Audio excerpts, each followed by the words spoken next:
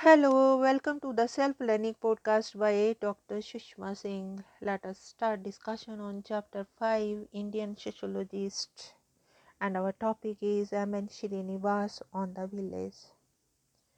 The Indian village and village society remained a lifelong focus of interest for Srinivas. Although he had made short visits to villages to conduct surveys and interviews, it was not until he did field work for a year at village near Mysore that he really acquired first-hand knowledge of village society. The experience of field work proved to be decisive for his career and his intellectual path. Srinivas helped encourage and coordinate a major collective effort at producing detailed ethnographic accounts of village society during the 1950s and 1960s.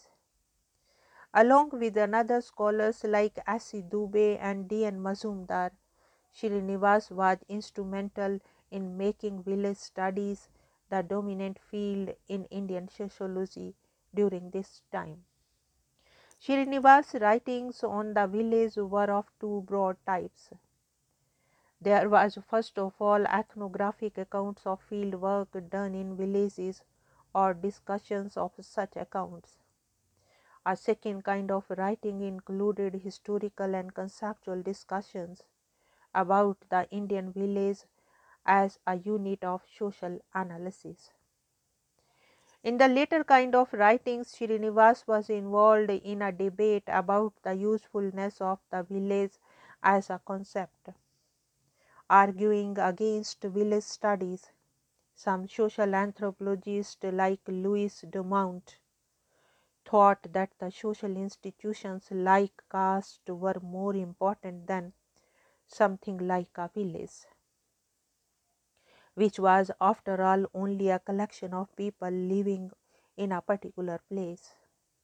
Villages may live or die, and people may move from one village to another, but their social institutions like caste or religion follow them and go with them wherever they go.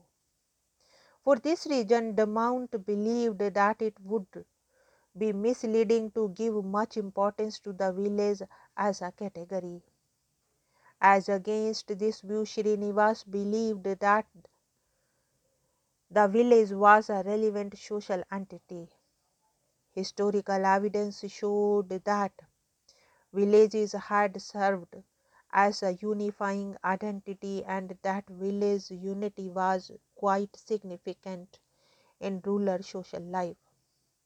Srinivas also criticized the British administrator anthropologist who had put forward a picture of Indian village as unchanging, self-sufficient little republics.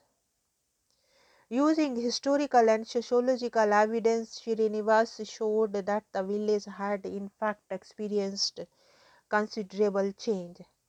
Moreover, villages were never self-sufficient and had been involved in various kinds of economic, social and political relationships at the regional level. The village as a site of research offered many advantages to Indian sociology. It provided an opportunity to illustrate the importance of ethnographic research methods. It offered eyewitness accounts of the rapid social change that was taking place in the Indian countryside as the newly independent nation began a program of planned development. These vivid descriptions of village India were greatly appreciated at the time, as urban Indians as well as policy makers were able to form the impressions of what was going on in the heartland of India.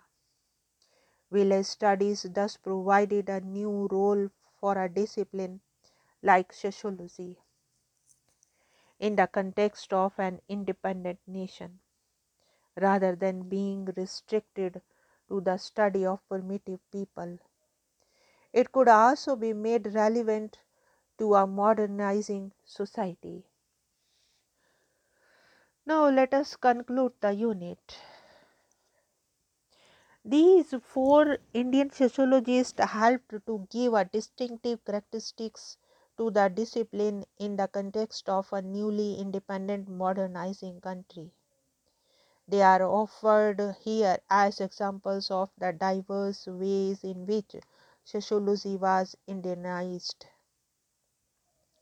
Thus, Gurye began with the questions defined by Western anthropologists, but brought to them his intimate knowledge of classical texts and his sense of educated Indian opinion.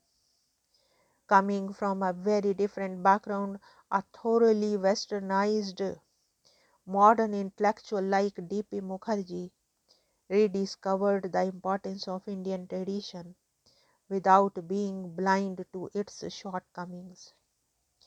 Like Mukherjee, Desai was also strongly influenced by the Marxism and offered a critical view of the Indian state at a time when such criticism was rare. Trained in the dominant centers of Western social anthropology, Aman Srinivas adopted his training to the Indian context and helped design a new agenda for sociology in the late 20th century. It is a sign of the health and strength of a discipline when succeeding generations learn from and eventually go beyond their procedures. This has also been happening in Indian sociology. Succeeding generations have subjected the work to these pioneers to constructive criticism in order to take the discipline further. The signs of this process of learning and critique are visible not only in these books but all over Indian sociology. Now let us wind up the session, and we have come to the end of the chapter as well as book. Thank you very much for engaging yourself with the self-learning podcast.